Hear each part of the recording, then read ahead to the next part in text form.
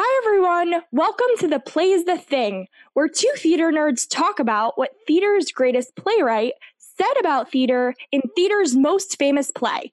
And we're going to discuss it with some of theater's coolest people. I'm Elisheva. I'm Sarit, and we are diving into Hamlet to explore the dialogue between actor, director, character, and theater itself.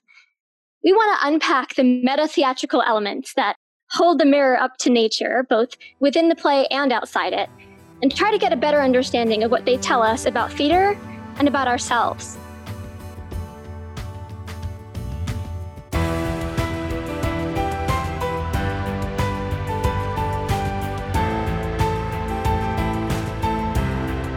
Today, we are super delighted to have on the show three guests who all work together on a production called Hamlet, Viking Prince of Denmark. We have the director, Kelly Johnston, the producer, Malini Singh McDonald, and the Hamlet himself, Ian McDonald. We're going to introduce each of them, starting with Kelly Johnston. After completing a BA in theater from UNC Chapel Hill and an MFA in directing at the California Institute of the Arts, now works as a freelance director nationally and internationally based out of New York City.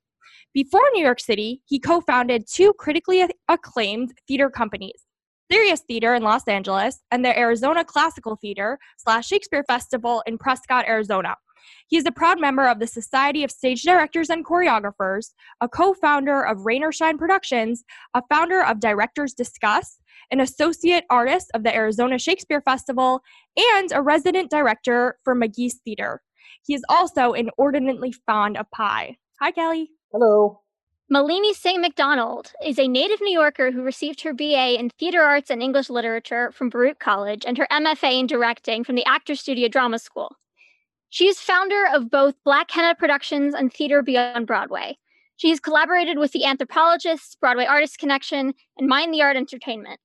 Select directing theater credits include The Wiz, Torch Song Trilogy, Look Back in Anger, The Colored Museum, and The Jewish Wife. Malini is on the board of the League of Professional Theater Women, a member of the Stage Directors and Choreographers Society and Statera Arts. Malini was a producer on the Broadway revival of Godspell, as well as on the producing team of Chasing Rainbows at Paper Mill. She received the Woman of Distinction Award for her contribution to media, arts, and culture from the City of New York. Hi, Malini. How are you? Hello. Great to be here. Thanks for coming. Thank you. And last but not least, we have Ian McDonald. A native New Yorker, Ian has spent the better part of the past 3 decades as an actor on both stage and film. Notable performances include Hamlet in Hamlet, Viking Prince of Denmark, Dogberry in Much Ado About Nothing, the sinister William Reach in Down the Road, the Baker in Into the Woods, and Ed Reese in the off-Broadway revival of Torch Song Trilogy. As well as acting in countless plays, he has appeared on television on Law & Order, The Special Victims Unit, Believe, and The Good Wife. Ian's talents are not limited to acting, as he is also a theatrical electrician, carpenter, set and lighting designer, and technical director at UB Mertens Theater and for community, regional, and off-Broadway theaters. He also teaches courses on stagecraft at University of Bridgeport. Thanks so much for coming, Ian. Hi, how's it going? Great, thank God.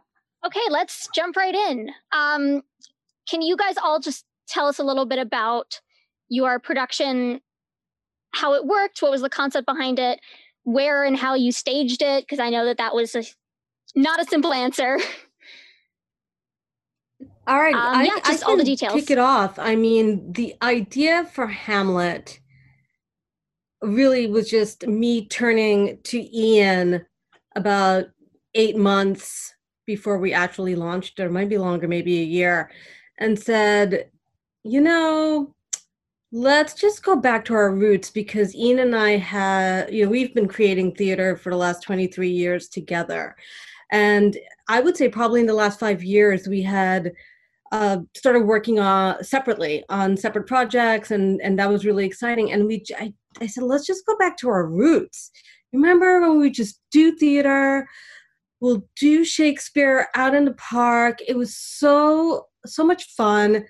There was the stakes weren't that high. We were doing it for the sake of doing theater. We were doing it for the community, which was great. It was free. It was just the best type of work we were doing as we were building our careers. And he said to me, yeah, I would really love to do that too. I'm like, what about Hamlet? I said, I said to him, I said, listen, honey, I'm going to say it. I said, we're not getting any younger. What do you think? And he said, also, if you remember, a good friend of ours, her theater company ran parallel with ours, and they also did Shakespeare in New York City parks. And she was supposed to be in their version of Hamlet a couple of years prior, and she became ill and wasn't able to do it. And when Malini broached the idea to me, she said, what do you think about doing Hamlet? And we could try and bring that person into the show as well, so they can actually get to do the part that they wanted to do in the first place. And I said, yeah, that's a great idea. I'd love to do that. You're right. We're not getting any younger.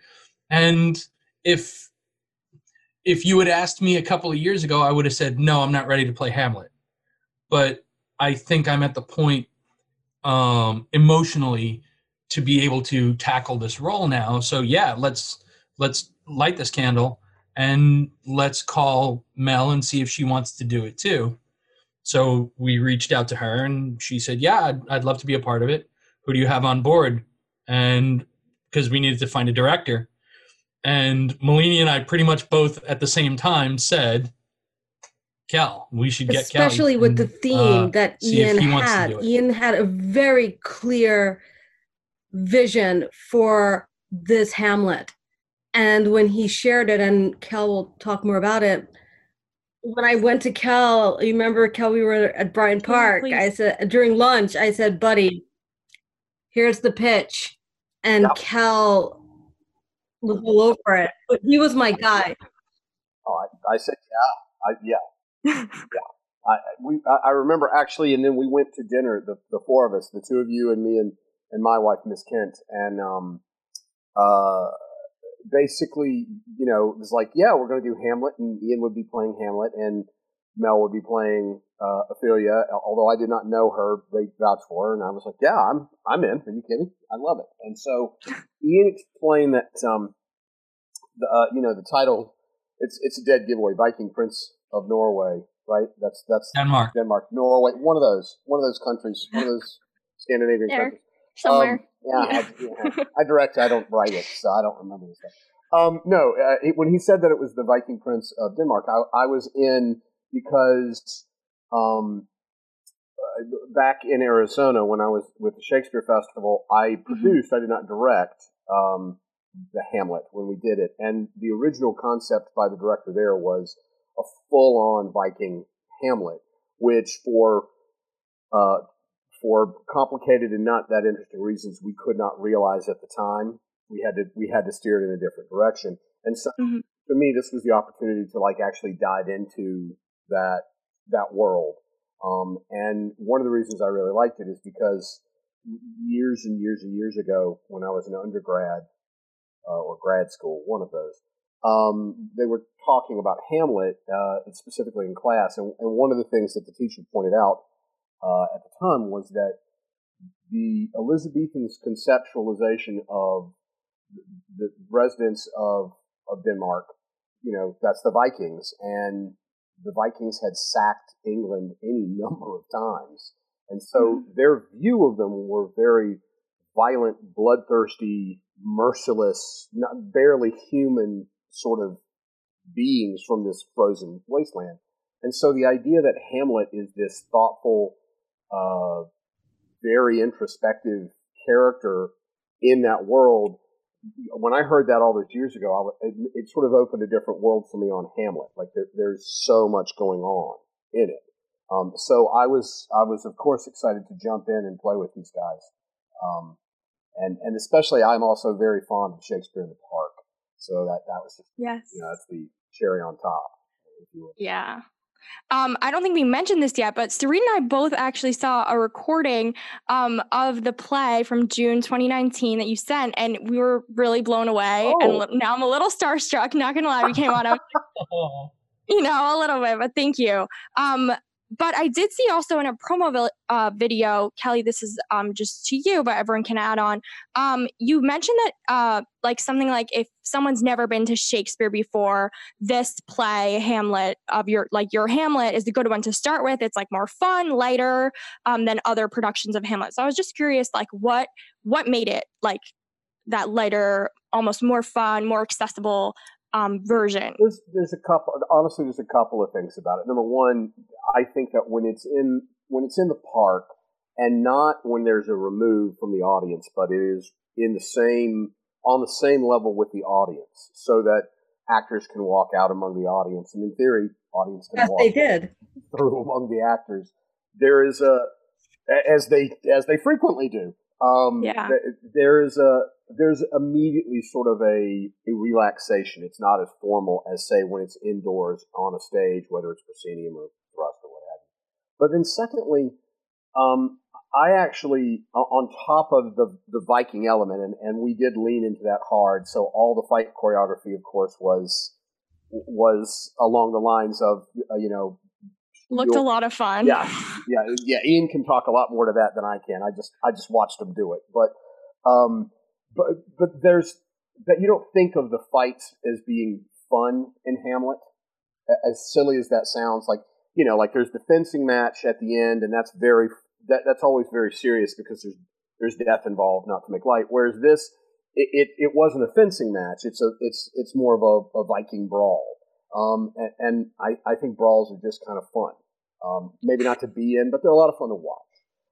But the other thing that was especially true for our production was, I think of Hamlet as a detective story. He is seeking to discover the truth. It is not about, while there's certainly very, very deep topics that are touched on within the play, it isn't like he is setting out to go on a journey of self-discovery. He just is trying to find out the truth. And so in my head, it's always sort of a film noir kind of thing. If I ever did Hamlet again, that is exactly, I would literally do it as a film noir. But it's in that light, when it's a detective story, there is permission for funny lines to be funny. As opposed to it's Hamlet, and therefore we must treat it sacredly. So that would be my answer. I mean, I don't know, Ian or Malini, how y'all felt about it, but I mean, it's also, if you look at Hamlet, the text. Do I have it? Is it right here? Yeah. Okay. So I have a tiny little. I know. I know where you got that. I love those. Made them. She handmade them. Yeah, she handmade us all little tiny texts. Oh, she's for all the listeners who have no idea what we're talking about. Oh yes, Ian just pulled out how big is it? Oh, it's like 2.5 by 2.5 inches. It's like a foot thick. But yeah, it's monstrous. It's like 1.5 inches thick. But Hamlet itself is 5+ hours long if you do the uncut text, and that's at pace. That's keeping up with acting pace. It can be up in the 5 hours long range. Yeah. We cut it down to, what was it, 1:40? Yeah. Any Shakespeare that's going past 2 hours needs to earn it, as far as I'm concerned. So we had to cut out 3 hours worth of text from Hamlet, and that's a considerable amount. There are characters that disappeared, never showed up. Rosencrantz and Guildenstern, I was like, where are you at? I tried to fight for RNG hard, and the boys said no. There's no need for it. What went down? How did this all... Yeah, tell us. Well, okay, so with Shakespeare, I would argue there are some plays that you simply can't cut. Like, for instance, Tempest. Try and cut anything in that play, and, it's built in such a way that you cut one subplot and the whole thing collapses. Yeah, right?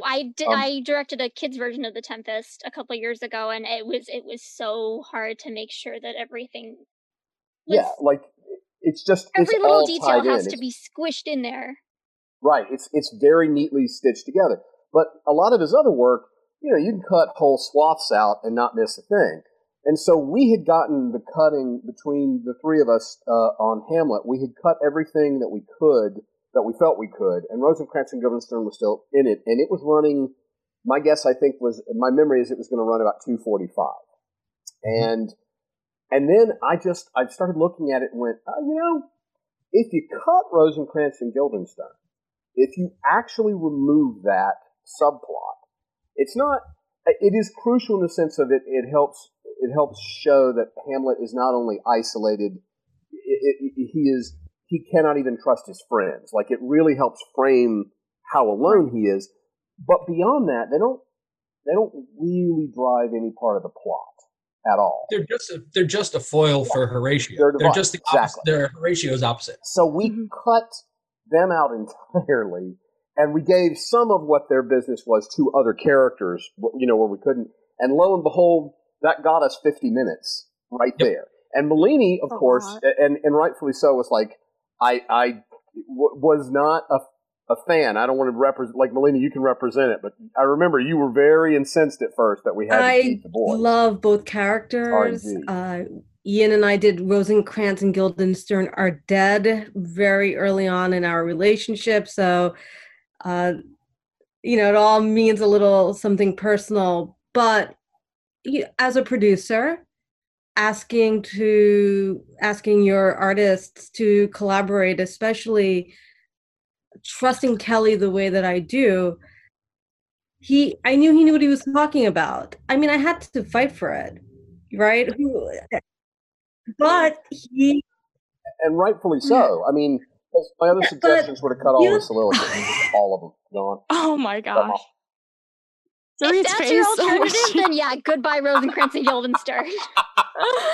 Oh my goodness.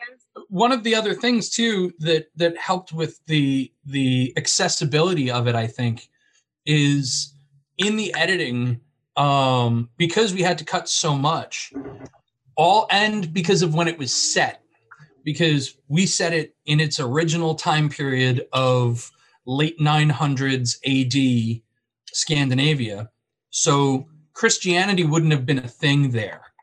And Hamlet is the original text of Hamlet is an extraordinarily religious heavy play. That is.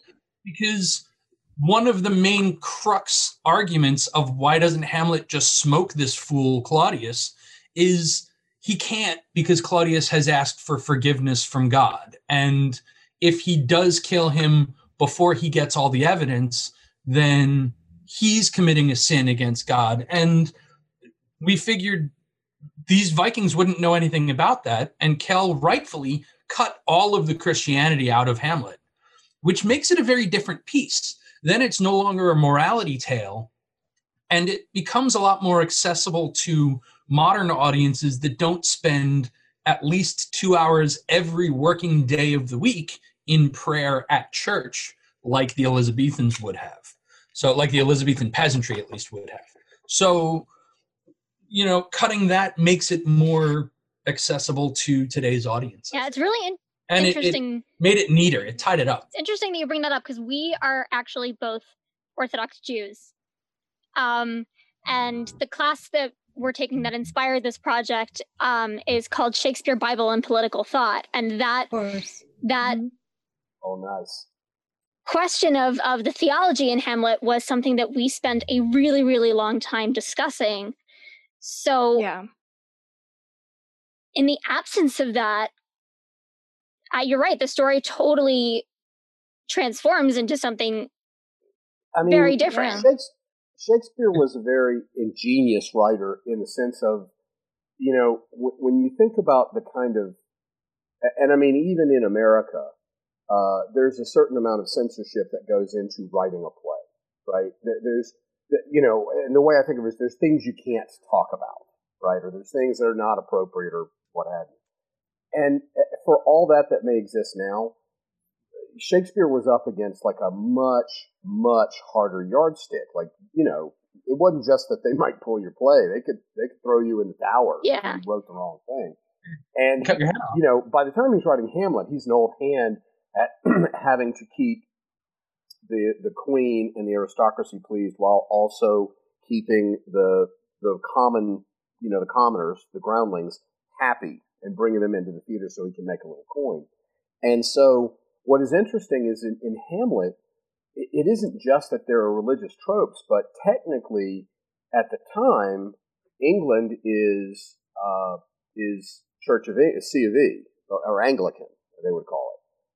But Catholicism had just left last Tuesday. Like, there were plenty of closet Catholics, and in fact, the gunpowder plot happened just after Elizabeth passed away under James I. So, like, there's this tension in the country between Catholicism and Protestantism. And what is interesting to me is a lot of the religious themes that are in Hamlet are not Protestant; they're Catholic. The whole purgatory thing. Hamlet's father says Catholic. That he's the purgatory. The ghost, who is, for the record, my favorite character. No offense, Ian. Like, you were a great Hamlet. I did me some Ghost. I really did. Yeah. The ghost's appearance and saying that I am stuck in purgatory till the sins of my mortal days are burnt and purged away, it is a straight out of Catholicism belief system. Protestantism does not practice that at all. So I find that interesting, but I only find it interesting in the sense of it tells us a lot about what was kind of going on in the day. To Ian's point, it has nothing to actually do necessarily with the story. But the reason I think it's ingenious is Shakespeare didn't create Hamlet. Somebody else wrote Hamlet. This was his version. Right. And so what he does is he takes an earlier version where there wouldn't have been any of this religious whatever, and he lays it in. So what we see is a playwright of the time that is finding a way to discuss or bring before his audience a topic that is, not allowed. You're not supposed to talk about it. And he gets to show it up in very specific ways and create questions. And I think that's great for 1597. But in like 10 years ago. Did we do this? 2019? Yeah. I feel like I've been in a decade for the last year. This year. Yeah. Only a year. Almost over. It's almost over. Yeah. Oh, so close. Almost there. But for today, and I hadn't considered it till both Ian and Malini pointed it out to me, that we don't need it. That commentary isn't as engaging as it would have been, and I actually found that very freeing in the cutting because there were a lot of things we could let go. Right. So Shakespeare putting it in was making it more accessible to his audiences, and so us taking it out and returning it to its original is the same thing for us. And it's also interesting that him putting that in there in the first place, because these are barbarians that he's talking about. These are people from the north, they're Danes, who even at the time, even let's say we're talking 1300s Denmark, not or 1600s Denmark, not 1000 Denmark, which would have been pure barbarians. They're the ones who sacked England multiple times. Repeatedly. And gave the Scandinavians the bad name that they had in the eyes of the English, they would still be considered foreigners. So to make them Catholic would be okay, and he'd be allowed to do that. Yep. They're not British, so that's fine. These weird people from the mountains, they can worship whatever weird beliefs they want, and we can tell a story about it. And that's how he could get away with that. But again, like Kel said, we didn't need to tell that part of the story because we're trying to tell a ghost story that turns into a murder mystery. And let's boil this down to really its essence. So I'd like to just jump in here because I don't act anymore, but Gertrude is on my list. And I just opted for this production to stay as producer. I really wanted Ian and I to have the space as a married couple, as well as running this company, and to just remove myself. I didn't want to add extra work, nor did I actually have a desire for it. But the way that Kelly and Ian coming together and saying, let's strip away the Catholicism, actually raised the stakes and brought a couple of different layers to Gertrude. Now, granted, we had a fantastic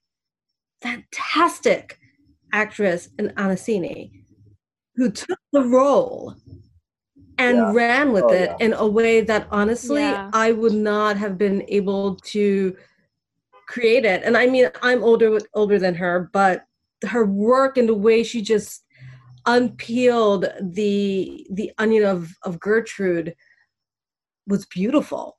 And I really think told the story of her more so than how it's usually written. And usually Gertrude just, wife's husband dies, wife marries husband's brother, and that's what she's supposed to do because that's what the Bible says. And Bob, passive. But here it's, what is really her super objective in this journey with a son who is enraged at her. And as you saw in the production, the two, Ian and Anasini together, those scenes were they were hard to watch. Good to watch, but hard. Yeah. And that's exactly what you want with those scenes. Yeah. I mean, there are some fundamental questions with, when you're I think when you're going to do Hamlet, that you have to decide out of the gate. There's like a lot of things, and I'm a big believer in this in rehearsal. A lot of things that don't need to be decided up front. You find them in rehearsal. Mm-hmm. That's why every show is different. But there are some things that you have to decide. And I remember one of the first things that Ian and I talked about, Ian Anasini and I talked about was the whole, is there this attraction between Gertrude and Hamlet? My answer has always been no. But I know that there's plenty of people that feel the other way. And it's important to me, at least, that me and the two actors playing those roles are all on the same page. Because what you don't want is somebody playing it one way and somebody playing it, the other. And then the other thing that was a conversation with Anasini was, is Gertrude in on the plot, aware of what has happened? Is she and level of complicity? Yeah, is she complicit? And I'm actually honestly okay either way. I don't personally have strong feelings. I think it's far more interesting if she doesn't. And I think that that's what the text indicates, but I think that you can also play it that she is, and that yields some very interesting stuff as well. And so those were the two things that I can think of. I'm sure these guys will remind me of other things. They'll be like, oh, there was that too. But those two up front was, okay, what is the relationship between Hamlet and Gertrude? Does Gertrude know that Claudius killed Hamlet Sr.? And those two, I think, have to be established on day one so that we're working the same way.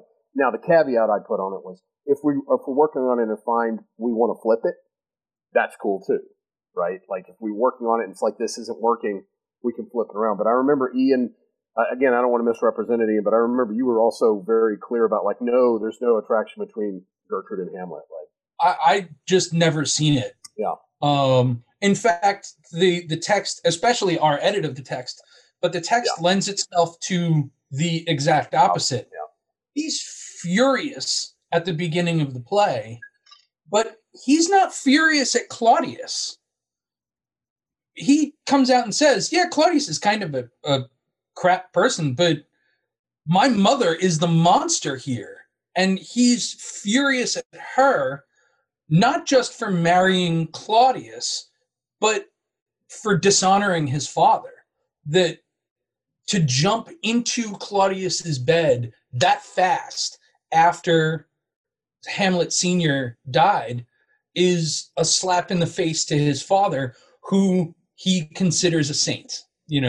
Hamlet is, if nothing, in love with his father more than he is his mother. Certainly a daddy's boy. Yeah. And he's offended by the fact that his mother has ostensibly turned her back on the man that she used to dote on for this guy who's a pale comparison to him. Not great, not terrible, but a pale comparison to him. And then he finds out through the course of the play that Claudius is a monster, and then he really goes after Gertrude. But I've never seen it I've never seen a romantic connection between the two. Mm-hmm.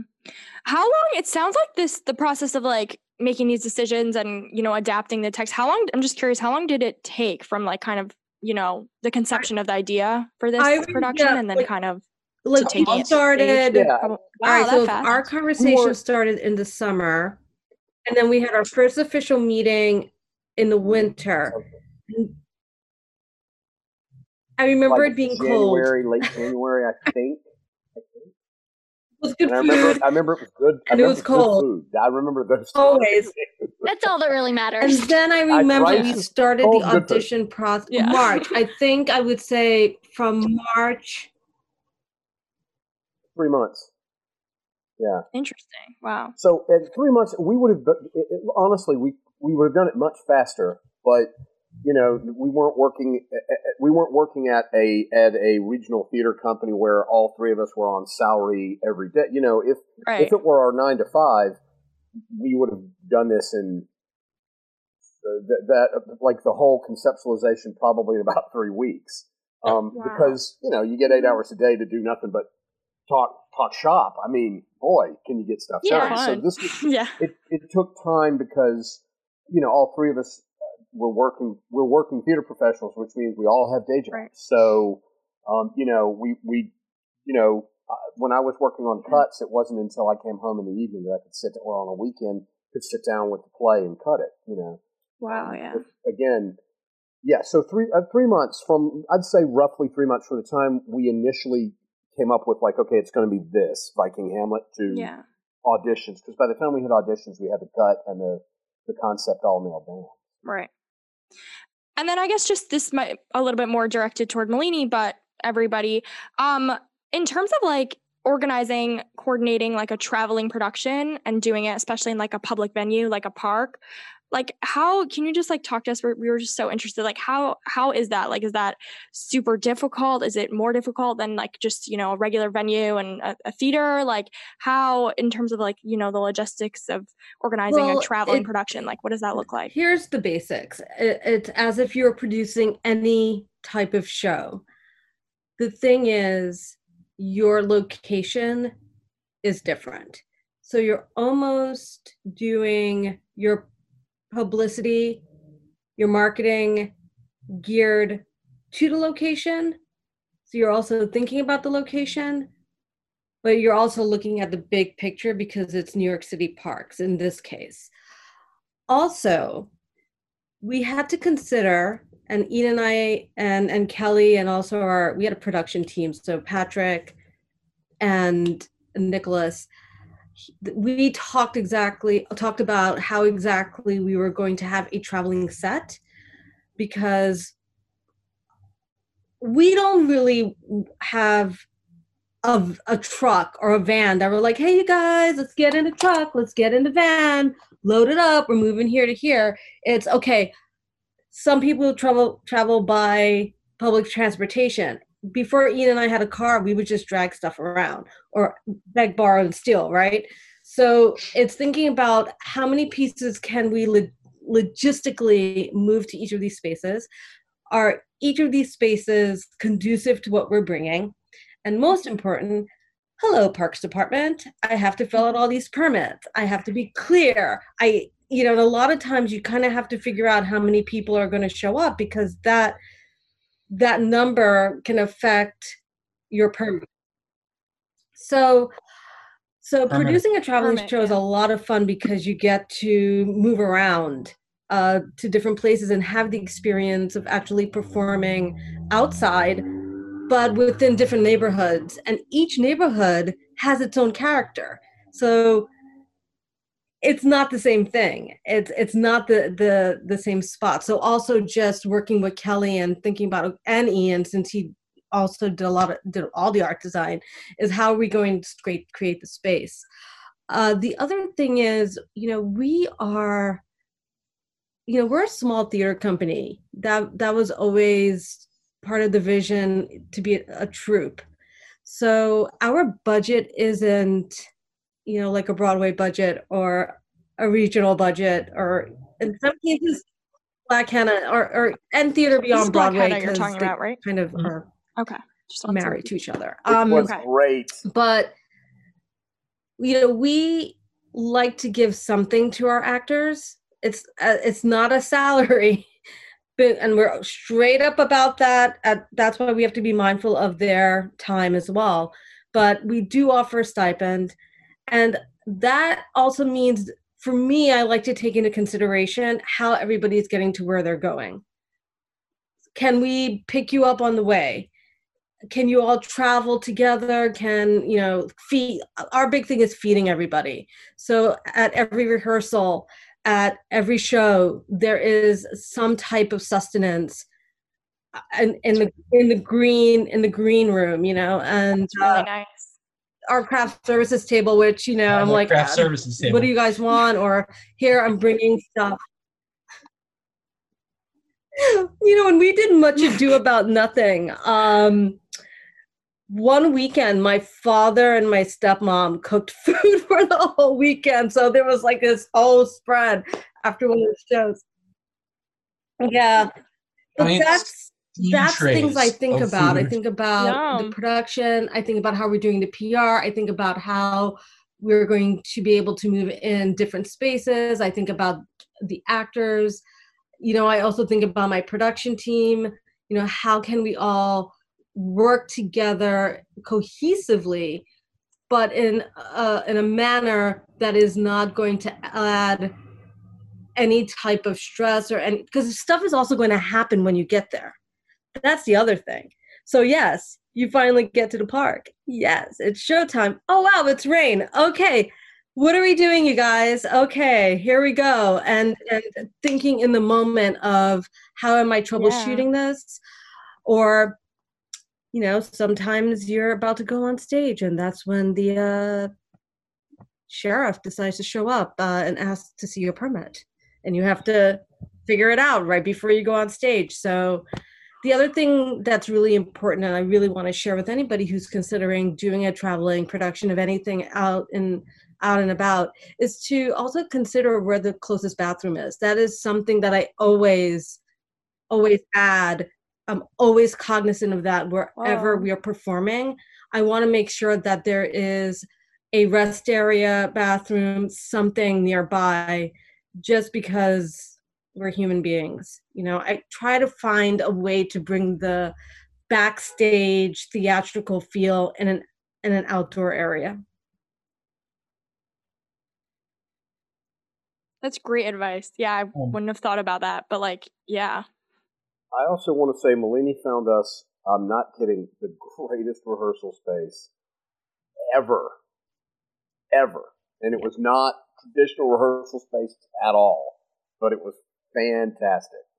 That was your fine, through Malini. You get to tell them, that's a partnership. I always say to my mentees and to anyone who's coming up in this industry, to maintain relationships, all of them. You never know where they're going to come from. And this was actually somebody I didn't know, but we both were part of a course that the Broadway League does called the Commercial Theater Institute.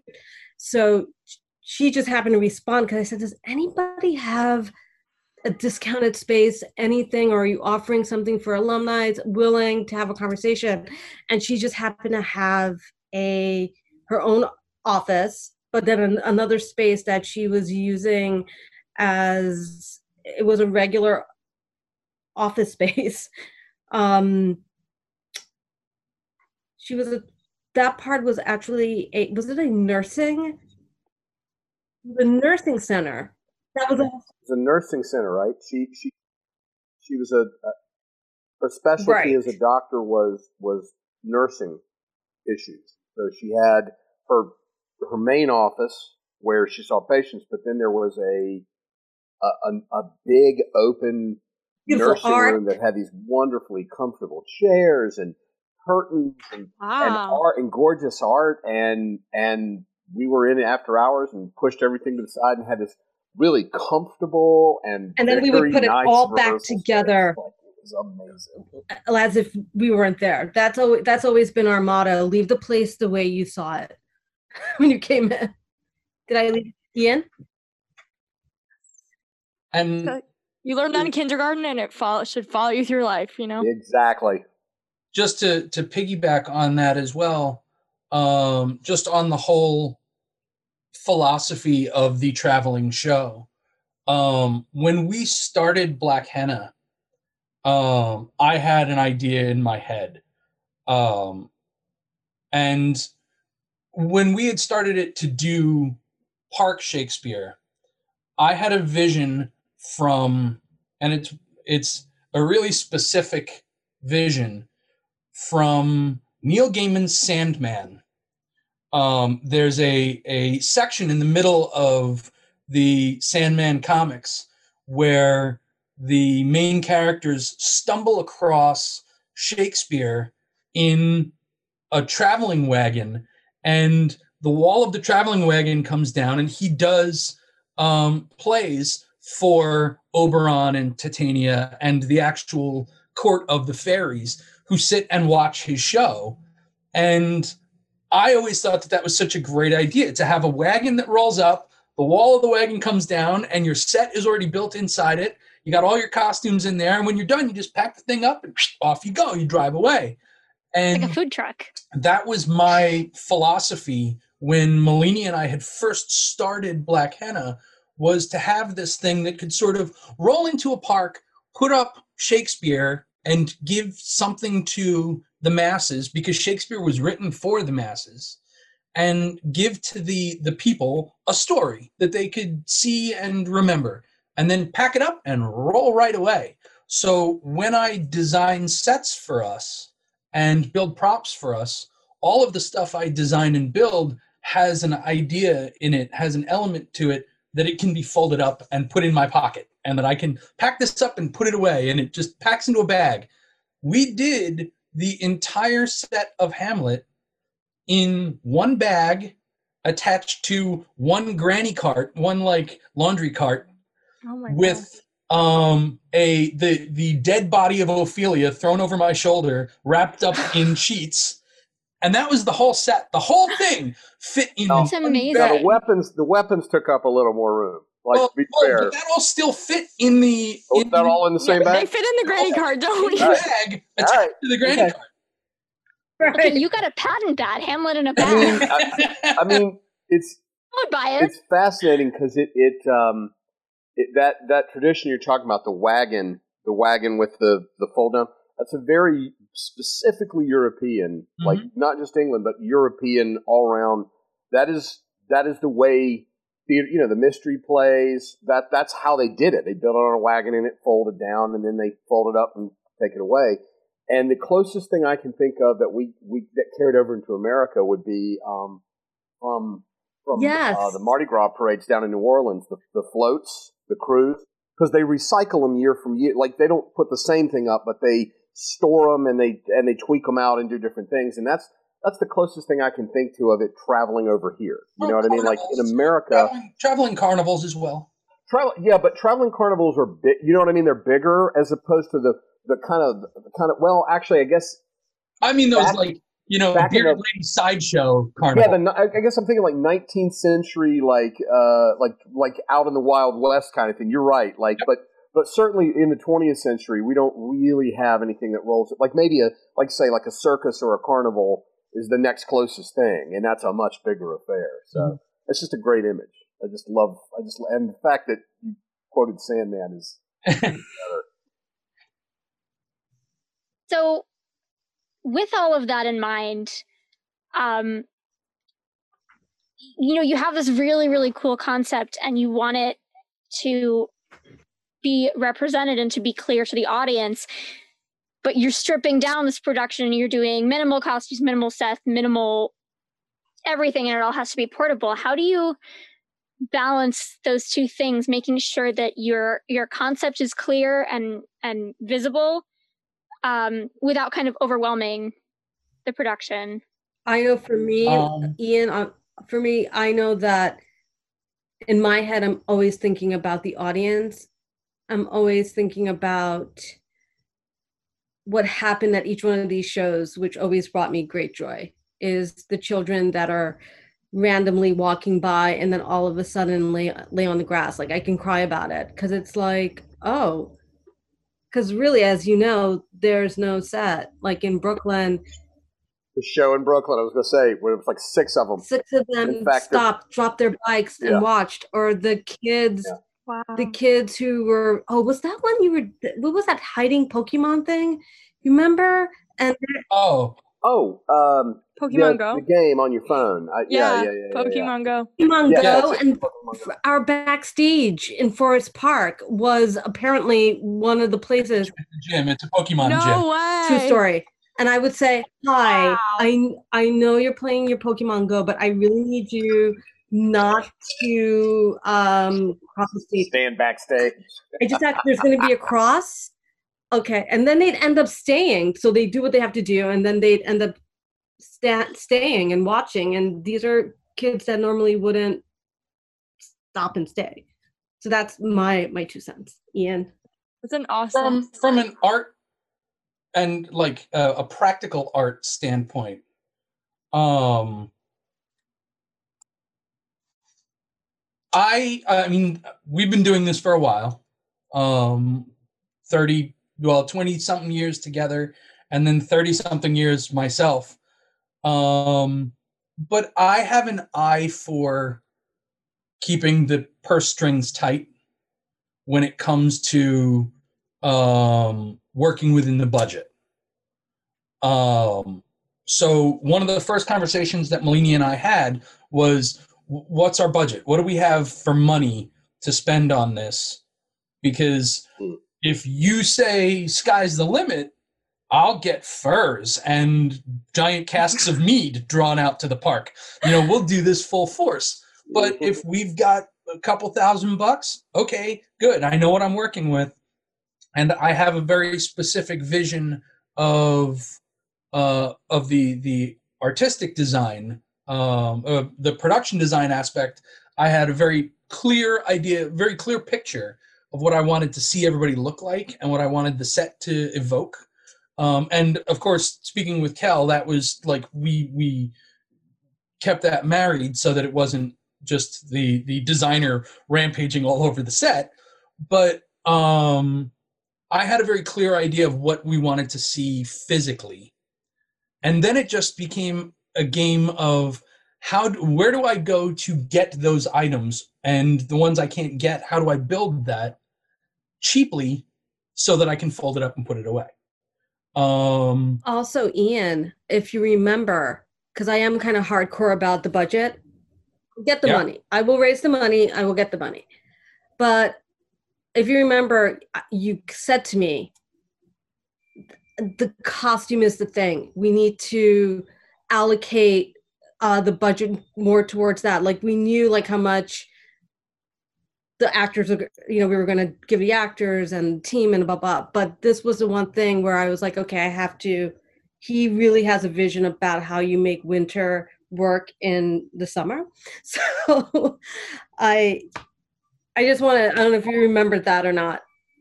Sure. And on that point, I mean, if we're not going to have a big set, because our set was essentially wherever we were in the park, because the park becomes our backdrop.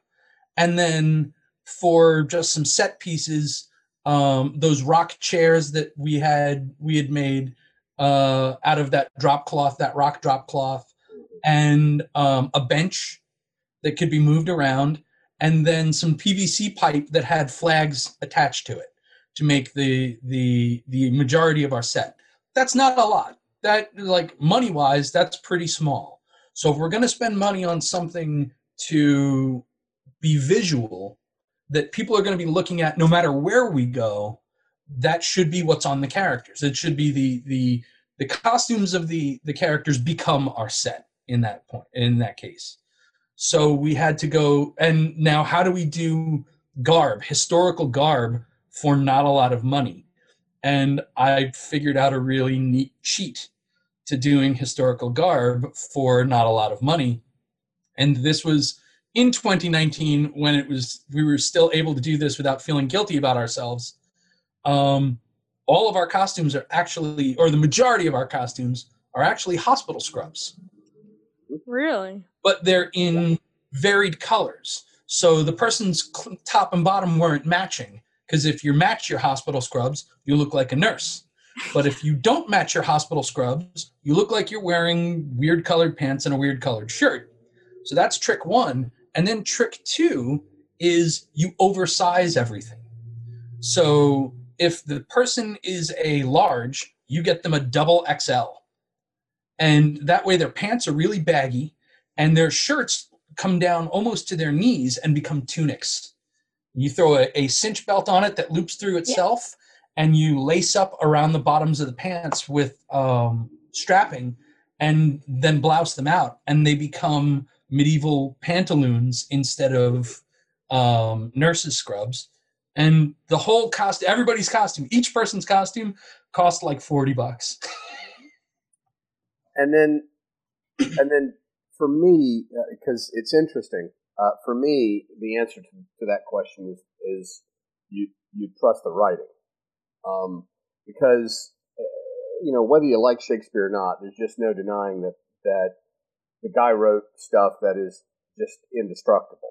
Like, it has lasted 400 years. It's been translated into every language on the planet. It's been done in every country around the world. And what I really groove on off of that is that there is that Uncle Bill was not writing about just what was happening for Elizabethans. Certainly there was all that kind of commentary. We've already touched on that. But like, the heart of the story is not a tough one to wrap your mind around. You're away at school, one of your parents dies, your other parent marries their sibling, and you come home to deal with it. Like, that's, like, just emotionally, that's what's happening, right? And then, as I said, for me, it's a detective story.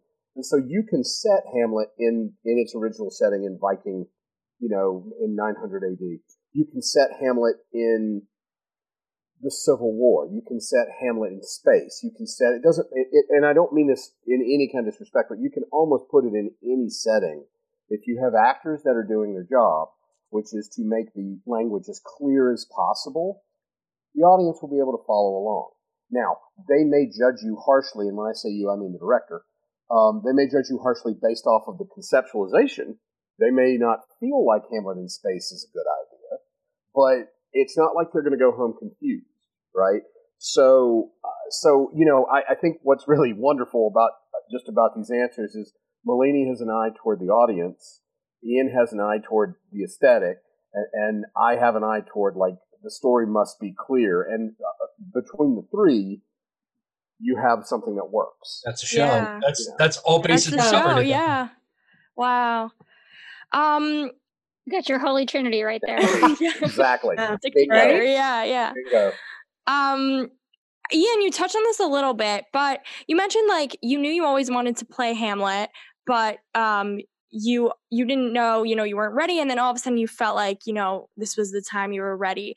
And so I'm just curious, like, what do you think makes you, like, ready to play a character like Hamlet? And then kind of, like, from a director perspective, from a producer perspective, what makes someone ready to play that role, or for yourself to, like, take on that play that can seem so intimidating and so scary to so many people? Well, Hamlet isn't he's a beast unto himself. Boy can talk. Now, I have never been one to have a problem with memorization. I'm lucky that way. Yeah. The text comes very quickly and easily to me. Memorization comes very quickly and easily to me. I think there was an emotional readiness that I needed, that I don't think I was mature enough mentally and emotionally to deal with the character of Hamlet. I mean, he is the template for the carry this show on your shoulders. And I don't mean that in like nobody else does their job, Hamlet carries the show. No, it's everybody else is doing their job, and Hamlet is doing an entire show inside of the show. So it is a monumental marathon of an undertaking that I just didn't think I was ready for up until we did it. And I started to think about it and looked at some of the roles that I had played in the past and said, hey, you know what? I think I can handle this now. I think I am ready to play this part. Let's do it. And, but it's really a personal thing. I wouldn't even think to tell another actor whether they're ready or not to play a part like Hamlet. It's something that you have to find for yourself, I think. So I'm a little woo-woo and very much about what's going on around me and how is it settling. And I just don't think it was a coincidence that our friend had just produced her show. And this thing that was shared with me was so personal. I don't think it was a coincidence that the idea to want to get back to my roots came out of nowhere, and that I just felt like it was the right time. Ian and I have been together for a very long time, which means that we know each other really, really well. So if I feel something character-wise, and I've also watched this man grow as an actor in a way that has been so mesmerizing, and I couldn't be more proud as a wife, as a friend, as a fellow theater maker, especially when this all started over. We were a theater fling that wasn't supposed to last this long, truth be told. But here we are. But there was just something. I would not have, I wouldn't turn to him and say, "Hey dude, what you think about Lear?" Or even if we were to go Albee, what about Virginia Woolf? You ready to play George? There's certain, not yet, like another 20 years, but it just presented itself. Ian, Hamlet, maybe it's time. And then, of course, Kelly has been in our lives for almost a decade, and I know the brilliance and the way he thinks and directs, and I respect him very much. So it was just, the stars lined together. up. Yeah. Yeah, she did. I just never done Hamlet. I have directed Rosencrantz and Guildenstern are Dead. The year that when we did Hamlet out in Arizona, we did the thing where you do Hamlet and Rosengale and Rep, same setting, same cast, same costumes, same world. That's which so cool. I loved because for me, I was like, it's an easy sell ticket wise. You come to see Hamlet, and then you come back to see Rosencrantz and Guildenstern, you're seeing the stuff that you didn't see in Hamlet because they're showing a whole different world, as it were. But and I even worked on a modern adaptation that I have a producing partner, Matthew Klein, wrote an adaptation called Dead for a Ducat, which is in fact a film noir that is Hamlet for all intents and purposes. Dashiell Hamlet is hired and goes on this quest, and it's Hamlet, but it's in the 1950s in San Diego.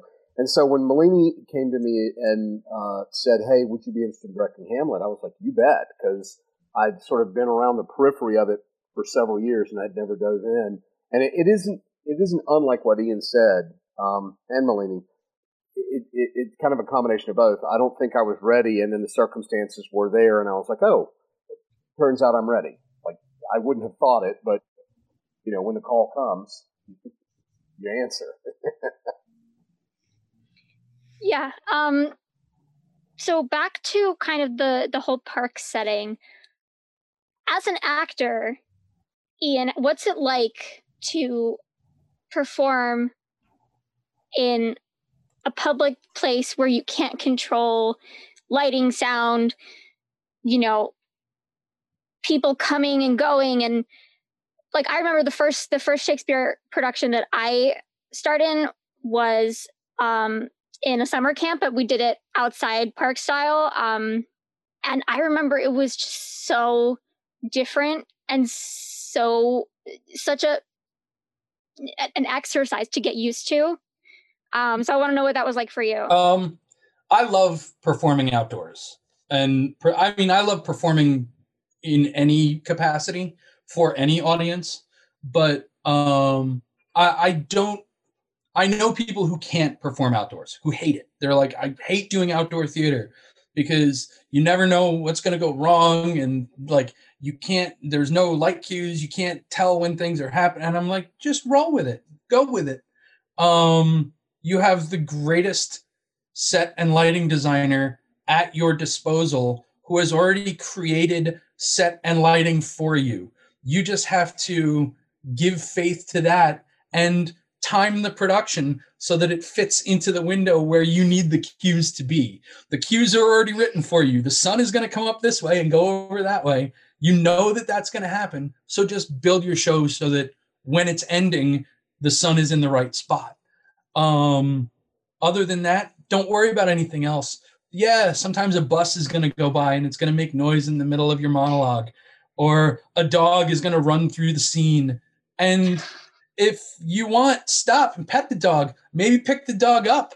Have a moment with the dog or a child. That's the best. If a kid runs out, grab that kid, put him right in the scene with you. Do this. I almost picked a kid up in our Hamlet. Really? A kid ran onto the set in Brooklyn, and luckily their parents like swooped in and grabbed them and pulled them back. But I was this close to just grabbing that kid, picking him up, putting him on my shoulder, and running the scene as if the kid was just one of the kids running around the castle. Because sometimes there are kids running around the castle, you know. I think the one that I still honestly cringe at was the when we were in Harlem, and we're at a T junction at that particular park, and so the east-west street goes on like across Manhattan, and the show there was an ambulance coming, and they just were on that road forever with the siren going. Like it just. Like 4 miles, they started at the East River and drove to the Hudson. Like, you know, it went on and on and on. And like, that's the kind of thing that, what are you going to do? Like, you can't stop. Okay, here's mine. Sorry. It wasn't funny. It wasn't funny at the time. 2 instances, like when we were doing 12th Night at East Side Park, State Park, and, you know, you would hear the ferry pull in, and you just gotta, what are you gonna do, right? You just gotta like keep it moving. But when we were in Forest Park, and there's just so much a producer can do to protect the actors and the audience because you're outside.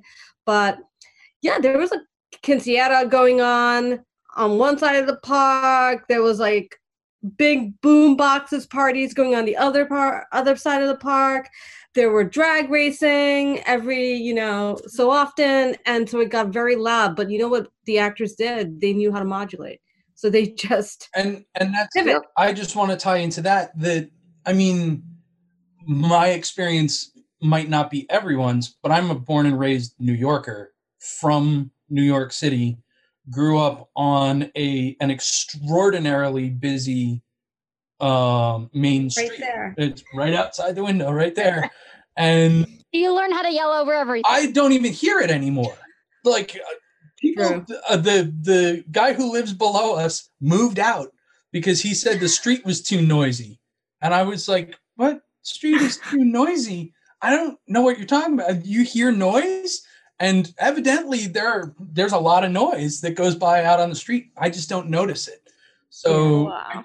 Of course, if you take Ian to like the middle of nowhere for camping, he can't sleep at all because there's no noise. Freaks him out. I gotta have a fan going, and like a noise machine, like just the noises, comforting noises. Sounds of the city on YouTube, you know. I mean, the other thing about outdoor performance, not just live performance, but outdoor performance, is that it is dangerous in the sense of what you said, Sri. There is no control. You can't, you know, there's no telling what's going to happen. And sometimes that's dicey or bad or whatever. But sometimes when we did a production of Midsummer in Arizona, and I don't remember the scene now, but I remember Bottom was in the scene. And I think it was they were performing for the court. And we were in the courthouse square. So it's literally a square. And a fire truck down one and then had to turn and go down the other. And I mean, like, you know, 30 yards away at most, like very close. And he simply, like, he was talking and it got so loud he just stopped and he just watched the fire truck and it went by, you know, and the rest of the cast kind of did it with him. And then as soon as it was past, just picked right back up, and it got a huge ovation from the audience. Wow. When you're playing a character like Nick Bottom, you can get away with that very easily. But also the audience is in the like it's just bowing to the inevitability, and rather than it ruining the moment, it's just elevates. Sometimes it elevates. Yeah, just let the moment happen. Now, that kid up, you know. Yeah, you know. Now, if it were a different scene, I will concede that like that works better with some plays or some scenes than others. Like if you're in the middle of like Gertrude and Hamlet. Big confrontation that you have to hold, that's less whatever. Yeah.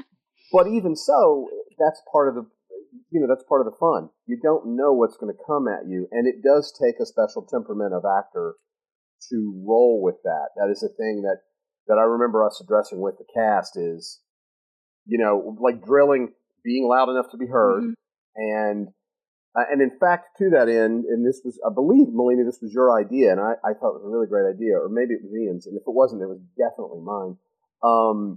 We rehearsed a couple of times in Central Park. Absolutely. And that was really not just so that the actors could get used to, you know, when you're in open air, there's nothing about sound. You're not in a confined space. But also, there are people walking past. There's no control. We don't have a particular right to be there, so we have to deal with people coming up and asking what's going on, or people walking by looking. And I thought that's great practice because, you know, if you're used to it in rehearsal, then it doesn't throw you as much if it happens in performance. Really smart, yeah. It's also physically, I will admit that it is physically much more demanding, I find, to perform outdoors than it is to perform in a theater. Simply volume and energy wise. Well, you only have to, it's a limited space you're filling, even if it's a huge space. If it's a 2,000 seat hall, it's got finite limits. If it's outside, you're literally playing to the heavens. Like, and we don't mic. No, there's no amplified sound. You got to do this the way Billy Shakes did it. So the way Bill and God intended. Wow. Yeah. So it's about bringing the audience in, right? Like I always think about that. So, and there's been a couple of times where we've been, you know, we've been advised to get mics and to do all that. And our feeling is, well, you know, maybe the next show, maybe not, because everybody's mic'd these days. Nobody really knows how to perform anymore. Yeah. Not to mention the fact that there is a weird thing that happens that when an actor has a mic, like a lapel mic or, you know, a wireless mic, they seem to lose. They don't want to project because their fear is that they will blow out the speakers. And they don't understand that those mics only work if you're projecting. Yeah. If you actually try and talk normally, they're not helping you that much, you know. I mean, again, in a Broadway house, it's a little different, you know. And I'm actually surprised, just a little off topic, but when I've been to Broadway shows, how frequently people are mic'd and how often I find myself going, that is clearly not necessary. Yep. Like, their voices would carry just fine in this room. We saw I don't know why.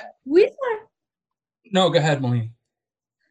I don't know. You might be about to say the same thing. I mean, we've seen.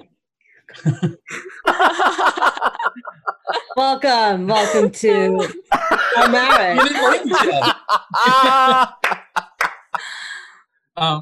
I was going to just tie on to what Kel was saying with miking, that I actually had the privilege of seeing Sir Patrick Stewart play Prospero at the Broadhurst when they moved from the Delacorte to the theater. They did a limited run indoors.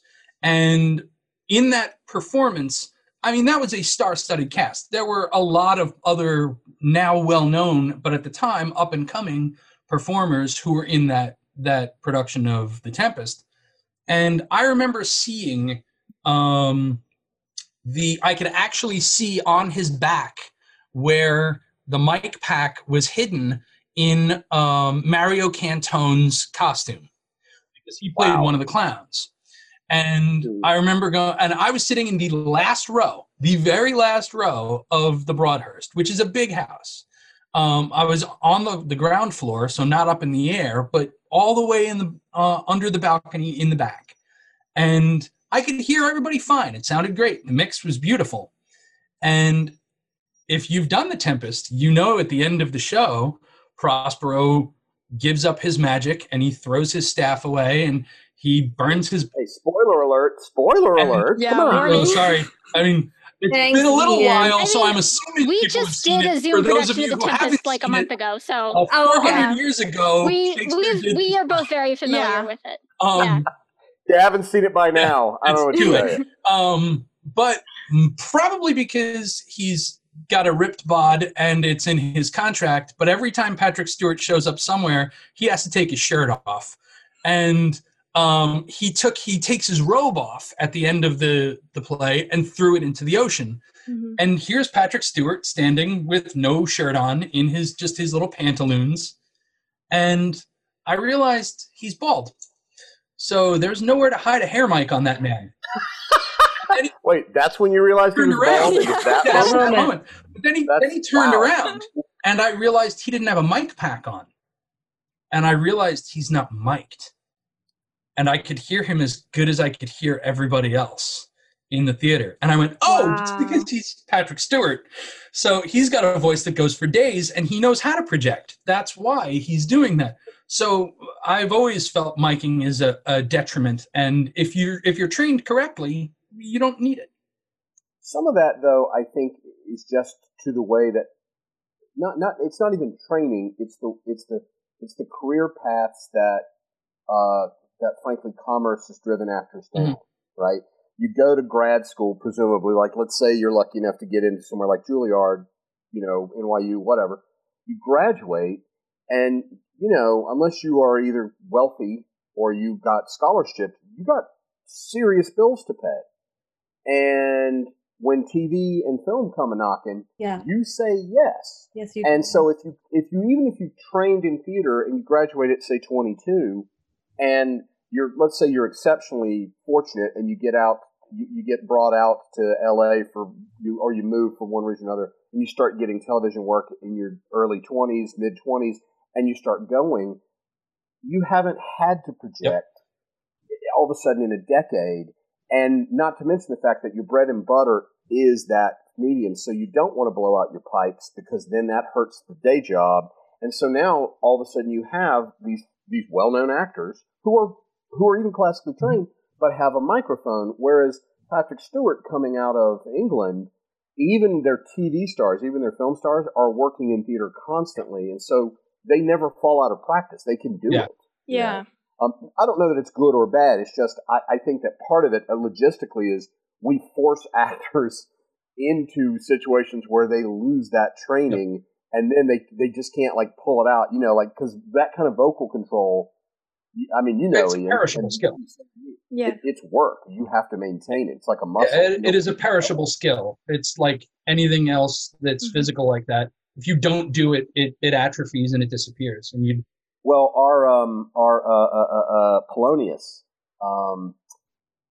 had real issues with projection. He had never had to before, and so we had to give him a very quick crash course into how to project. And actually, we had to also give him a quick crash course in how to take care of your throat after a long weekend because, he didn't have the benefit of X number of years of training, so he was wonderful. He was also young. He was a young actor playing Polonius. He was. Yes. Yeah. We had to gray him up. God, he was great. He was great. Yeah. God, that's right. Thank you. Great.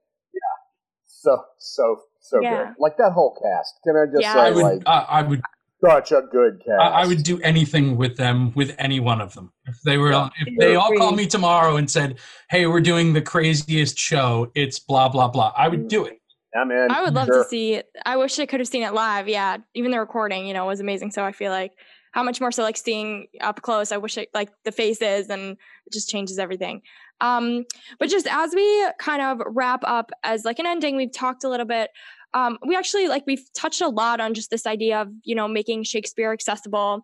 And my first actual, real Shakespeare production that I saw was a free Shakespeare in the Park that so it's like very close to my heart. And as you were speaking about like the kids, like I was a kid and I took my sisters and like, very close to me. So I think we wanted to hear like what you would have to say about the importance of making Shakespeare, and you can even generalize to just, high, quality theater, making that accessible to kids, maybe like how we can do that through education, or, talk a little bit, maybe even more about, what you would love to see to help make it more accessible, and the importance, like how important you find it. So yeah, whoever wants to kind of chime in.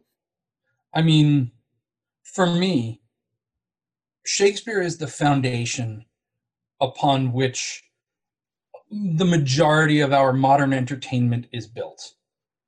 The Lion King is Hamlet. That's not a joke. It is. It's like straight up. Certainly, it's an inspiration. No question. So, The Lion King 1.5 is Rosencrantz and Guildenstern are dead. Yes, and Lion King 1.5 is so good. But if you one of our favorite movies. If my whole family, stories, we love it. And make them available to children in, say, Disney format, that's great. And I don't think Shakespeare wouldn't have a problem with that, I don't think. My father was a theater professor, and he is fond of saying that Shakespeare was written for the people, not for the rich. And a great example of that is when he was in undergrad, he wanted to go to, he went to his local bar because he couldn't make it all the way home and get to see this version of Shakespeare that was being played. Hamlet was on PBS, and it was the Burton, right? What's that? I think it was the Burton.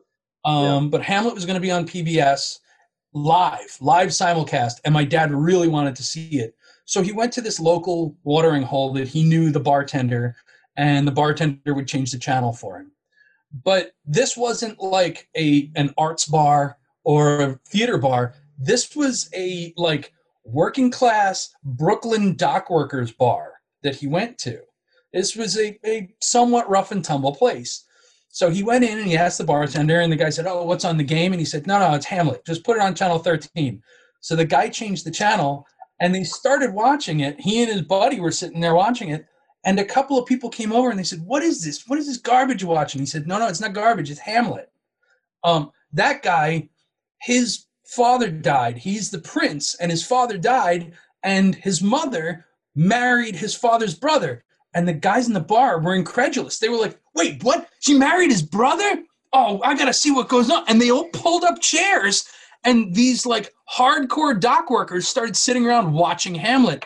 And by the time the thing ended at the fight, people were on their chairs screaming at the TV. They were all cheering for Hamlet. And that right there is the whole point of why this is made for the public, for the people. These are not guys who were studying Hamlet in school. Hamlet is not made to be read. Shakespeare isn't made to be read. And what's her name? She's in Red, the movie Red. And she just Helen Mirren. Helen Mirren just got in a lot of trouble recently because she said we shouldn't be reading Hamlet to children. We shouldn't make children read Hamlet in school. All of their exposure to Hamlet should be through live theater. Right. People were furious at her. They were like, "Well, you want to take Shakespeare out of schools?" It's not what she said. It's not what she said. Shakespeare is made to be seen and heard, not made to be read. And the way to kill Shakespeare is make kids read it because they're not going to understand it. But to make them love it, just show it to them. Let them see it.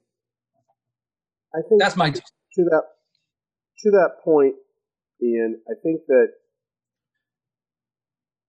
I mean, I agree with you 100%. Shakespeare was written for the general public. He was writing for an audience who were not literate. I mean, even the aristocracy, that did not mean you were literate. Not in the Elizabethan age, but certainly none of the working class, none of the peasantry were literate. And so it is written for everyone. And I think part of the challenge that we face culturally in our country is that we have made theater an elitist art. And it wasn't always like that. Even in the early 20th century, that was not the case. Hell, as late as the mid 20th century, in the 40s, Arthur Miller is premiering plays on Broadway. And the idea that, and I'm not even trying to be funny here, the idea that somebody that was a relatively unknown playwright at the time could have a work that was strong enough to go to Broadway and open with, actors that weren't famous, world famous, and it was a hit, is unfathomable in our day and age now. Like, you're not going to get an unknown playwright on Broadway, and you sure as hell aren't going to get one that have got actors that you've never heard of. That's just never going to happen now. Because, and I'm not saying there's an evil conspiracy or anything, but just along the way, the commerce of theater became more important than whether or not it was an art form or a medium for the masses. And we've seen this happen. It happened with opera. Opera was for the masses. It is not anymore. We've seen it with ballet. Ballet was absolutely for the masses, and it is certainly not anymore. Classical music, back in the day when a composer was composing classical music, it was really for anybody that would come. It was a little more elite than the other two, but not a ton. And all of these things are now more of a rarefied air. But it doesn't have to be that way. It is because we have chosen culturally, we have made our decisions about what is important. And that becomes about like what we're exposing people to at a young age in the school system. It becomes about how we price things out. If you wanted to go see King Lear on Broadway with Glenda Jackson, it was pricey. You got to be prepared to shell out $200 at a minimum. And I'm like, who in the hell has that kind of money to go see? I'm sorry, I love Shakespeare, but who's got $200 to go see Shakespeare? I don't care. Not me. Not me. I didn't go. Listen, if he and Burbage have come up out of the grave and are performing on stage, that is worth $200. I'll pay that, right? But otherwise, it's ridiculous. And so this is a thing that, like, the reason I love what Black Henna does, but the reason I think that it's important all over is because it is taking it back and showing anybody that cares to look, to listen, that this is yours. This was always yours. It was taken from you. No, not like somebody came in the middle of the night and took it, but the end result is the same. No one thinks of it as theirs. And I don't just mean Shakespeare, although Lord knows I think Shakespeare is, fantastic. I'm talking about theater. Just any new theater, old theater, theater from all over the world, different traditions. It is meant to be enjoyed by just folks. It should be done everywhere all the time. We should be celebrating it. And instead, we've made it into a rarefied art. So I think that, to build on what Ian's saying, I also think that culturally we have just sort of taken the idea of theater and made it this other thing. And part of that is because television and movies are so ubiquitous now. Like, why go to the theater? You can stream it in your house. I mean, in pandemia, there is no other choice. So for me, theater has been my platform. My mission and vision for myself is to be able to be the voice for anybody who does not have a voice yet. They may soon. And I think if you are one trying to explore what this world of theater is, Shakespeare is, and any of the other classics actually, can work, but Shakespeare even more so out of all of them, where it doesn't matter where you come from, who you are, what your upbringing is, what your experiences are. It doesn't matter. As a matter of fact, bring all of that, because you can pull apart a play and use what we did, which was just the core detective story, right? Or you can make it as a 5-act play and you can change the setting. It's an opportunity to be diverse and inclusive.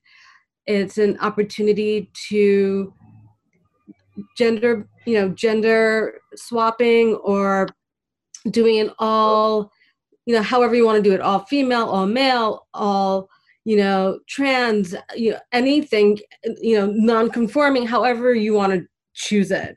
No one cares, for me, and I know for my people in my life, it's about the story. It is not about who's doing the role. So I think that's the importance of theater. I think that's the importance of Shakespeare, because it allows many different interpretations depending on the play. And we did Twelfth Night, and Malvolio was played by a woman, and Horatio was played by a woman. Last year did a version of The Cherry Orchard, and there was someone who didn't identify, which is like, that's the whole point. We're just telling the story. It's not necessarily about who you are, but it's about what is it you're bringing, what essence are you bringing to this. So for me, I think that's where the accessibility to any young person is apparent. That maybe in one weekend, because you could do this in the summer, in one weekend you could see 3 different versions of Romeo and Juliet. Each one of those versions are going to have its own story, and each cast is going to look different. And if you notice, like, I just want to close with this, because I know we've really gotten into it, but the thing I came up with the group is the fact that our cast, if you're in Denmark, is white. So I, as a woman of color, strong woman, a New Yorker, married to Ian, married to Hamlet. That'll be another episode. Being married to Hamlet. Being married to Hamlet. A 6-part essay. Here we go. Oh my gosh. What Ophelia missed out on. Yeah, what if the bullet Ophelia dodged, married to Hamlet. Oh my gosh. That's it. Oh my God. Let me tell you, that was a good laugh after we closed. It was like, oh my God, let me tell you. So, but it's all of that. It's the essence of that. It's the essence of how do I see myself in this, which is why we had people of color, etc., involved in this. And I got to be the producer. It wasn't a white man. My white man. Finally. My white man that I love. Hey, man. You're the boss, Malini. You point, I go. Oh, my goodness. Wow, thank you all so much. This has been such an interesting and enlightening conversation. Could you just quickly start with Ian, go to Malini, and then to Kelly? Just tell us where on the World Wide Web our viewers can find more about you and the projects that you're working on. I'm on, I have a website. It's www.ianmcdonald-actor.com. So ianmcdonald-actor.com.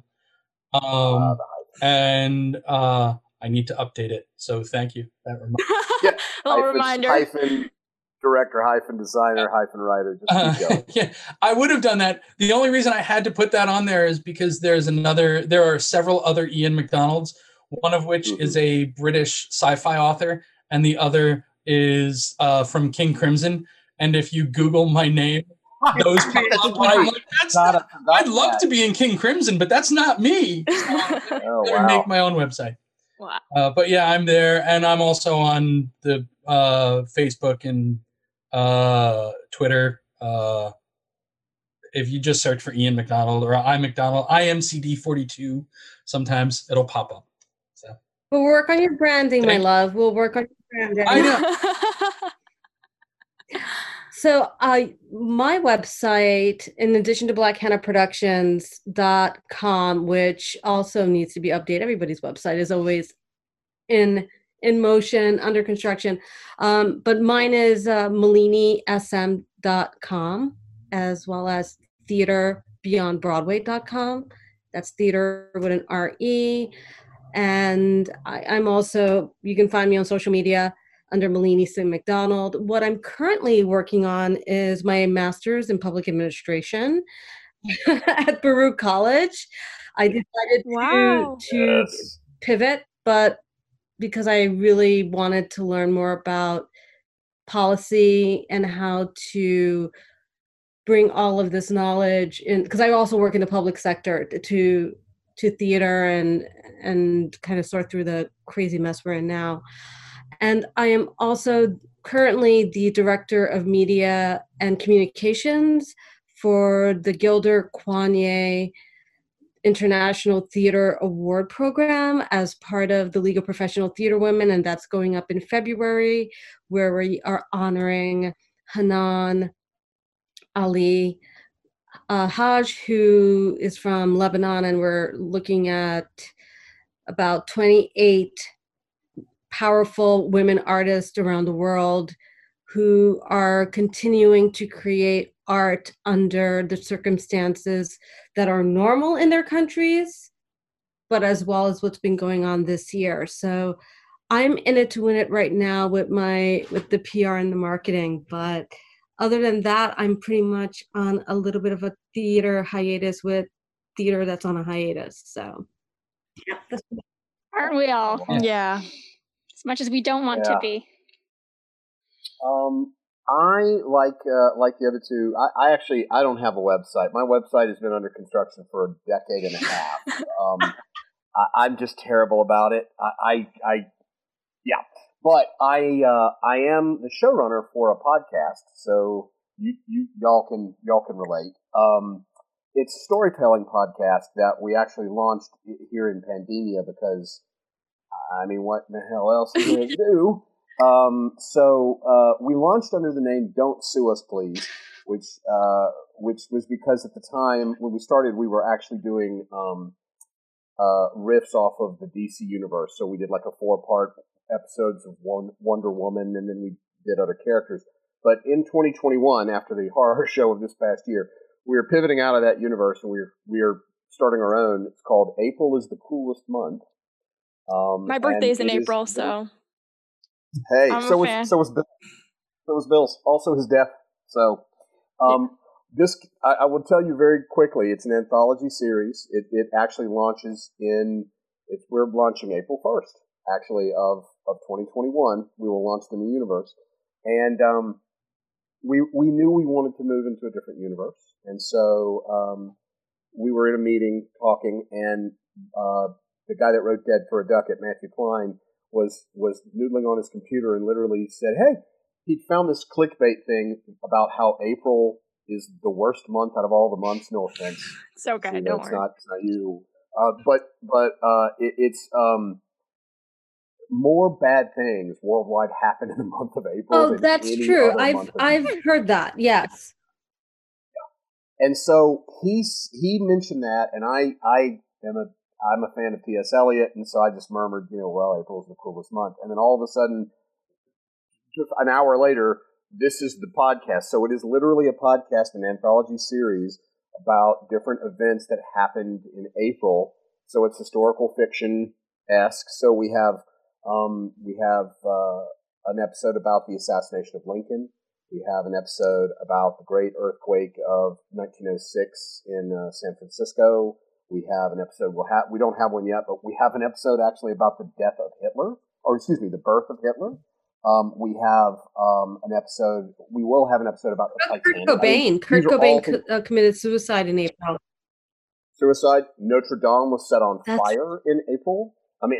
Yes, it starts. I'm sorry. I know it's your birthday month. I don't want you to feel that, but it just keeps going. Yeah, wow. Oh, it's insane. Waco was in April. It just goes on and on and on. And so these are all stories that use like one event as the centerpiece of each story, and it spins out. So you can find us, you can go into anywhere that lists podcasts and look up April is the coolest month, and there we are. So, and certainly if you're enjoying this, when we don't have an episode, we have behind the scenes content. So I talk just an awful lot, not by choice, but by demand. That's awesome. Well, thank you so much. This was amazing. Thank you.